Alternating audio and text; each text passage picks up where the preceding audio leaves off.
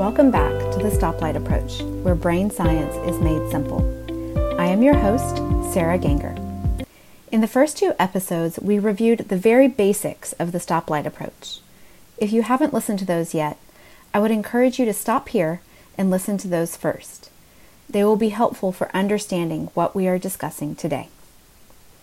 As we mentioned last time, the Stoplight approach draws on the work of Dr. Daniel Goleman and his book, Emotional Intelligence.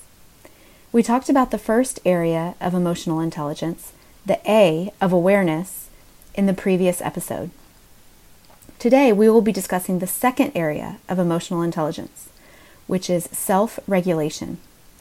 Using the ABCs of the Stoplight approach, we use the letter B for behavior to help us remember self-regulation.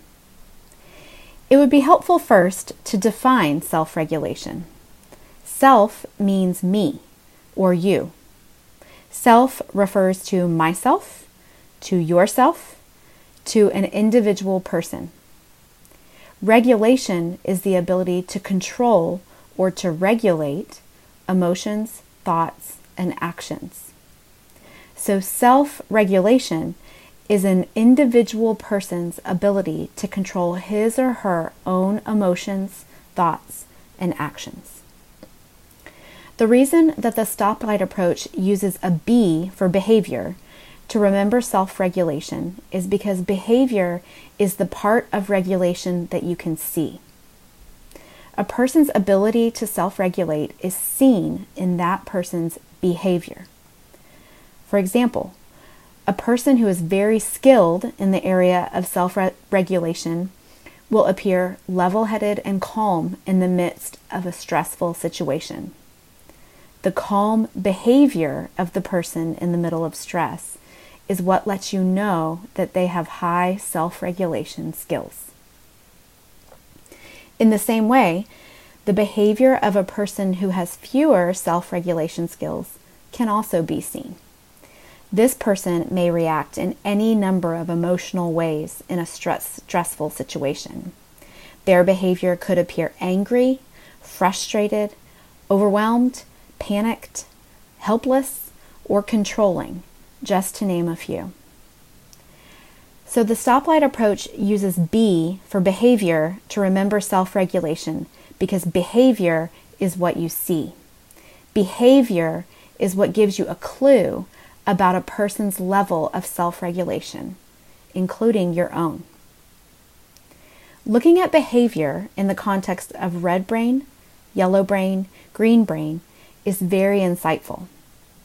It can give understanding into what a person would find helpful in each of those brain states. So let's take red brain as an example.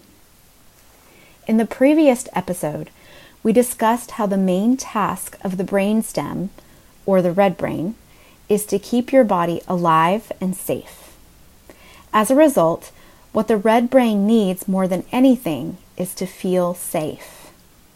Becoming aware of what red brain feels like in our bodies and looks like in our relationships was our focus of the last episode. This awareness helps us as we work on building skills to regulate or behave in certain ways while we are in red brain. More than anything, the red brain needs to feel safe. This means that when the red brain is triggered, when we become aware of those red brain sensations in our body, what our red brain needs to experience is calming. By calming, I mean any activity that will send a message to the red brain to let the red brain know it's okay, I'm safe. I appreciate you alerting me, but everything's okay. You can calm down now. One of the most simple calming techniques is deep breathing. It is simple, but it's not easy, especially in red brain. Red brain automatically sends a signal to your lungs to take quicker and more shallow breaths. So taking deep, slow breaths while in red brain state is more challenging than it sounds. but doing so can let your red brain know that it is safe and it is okay for it to calm down. Other calming activities include things that are rhythmic, like bouncing up and down or hopping from one foot to the other, dancing, or singing. Doing one of these calming activities while in red brain can help grow self-regulation, enable us to access safer responses and healthier behaviors while we are in red brain. Self-regulation is also necessary for our yellow brain. In the previous episode, we discussed how one of the main tasks of the limbic system, or the yellow brain, is to send alerts about different needs that your body has, or different emotions that you are experiencing. As a result, what the yellow brain needs more than anything is to experience connection. The yellow brain needs to feel seen, heard, and valued. The yellow brain needs to know the alerts that it is sending are being understood and attended to. As we have said before, the yellow brain can also be the trickiest to understand because it sends alerts in response to such a wide variety of human experiences. Becoming aware of what yellow brain feels like in our bodies and looks like in our relationships was the focus of the last episode. This awareness is so important as we work on building skills to regulate and behave in certain ways while we are in yellow brain. Helping the yellow brain to experience connection might look like noticing an emotion or feeling in your body and being curious about it. Asking yourself simple questions such as, when was the last time I ate or had a drink of water or got up to move around? What might this feeling of tension or this fluttery feeling in my stomach be trying to let me know? For many people who are used to staying busy and quickly moving from one activity to the next, this practice of pausing to notice and be curious can be very challenging at first. But developing this practice will go a long way in helping your yellow brain feel connected, seen, heard, understood, and attended to. The green brain is where self-regulation skills can be learned and can flourish and grow. Being in a green brain state is a great time to practice some of these behaviors that can be helpful during red brain and yellow brain moments. It is beneficial to use green brain moments to brainstorm and figure out what practices are calming and connecting for you. Green brain moments are also the perfect time to practice and nurture calming habits such as deep breathing and connecting habits such as curiosity and checking in with your body. This makes these practices easier to access and draw from in times of red brain and yellow brain. As always, I would like to end our episode today with a simple practice that you can take with you into your week. If you did the practice from the previous episode and still have the stoplight you drew for that episode's exercise, please get it out now. If you don't have it, no worries. Please get out a sheet of paper or the page of a journal and draw a stoplight.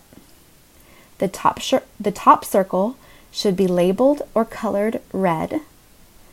The middle circle should be labeled or colored yellow. And the bottom circle should be labeled or colored green.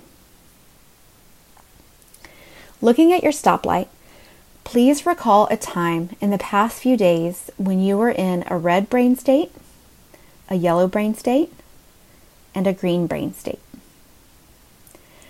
Remembering the situation where you were in red brain, try to imagine what rhythmic activity might have helped you.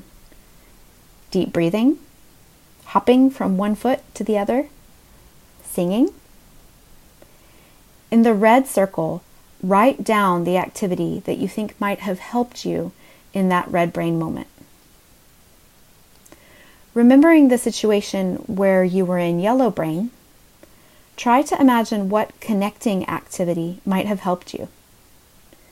Meeting your body's need for a snack, a drink, or a rest. Being curious about an emotion or feeling and asking, what is my brain trying to let me know? In the yellow circle, write down something you think might have helped you in that yellow brain moment. Remembering a time when you were in green brain, write down a calming or connecting activity that you could practice in a green brain moment to make it easier to access during the yellow and red brain moments. Now that you have filled in your stoplight, I would encourage you to practice the calming and connecting activities that you wrote down. Practice them while you are in green brain to help your brain get ready to use them in yellow and red brain moments. And then try to reach for these practices when you feel your body going toward yellow or red brain. Like any new skill, these calming and connecting activities take time to learn and a lot of practice to implement. I encourage you to be patient and kind to yourself in this process.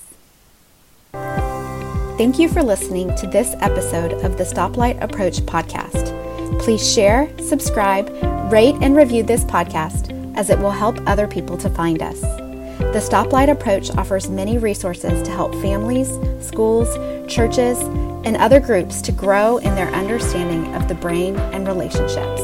Please visit www.thestoplightapproach.org to learn more.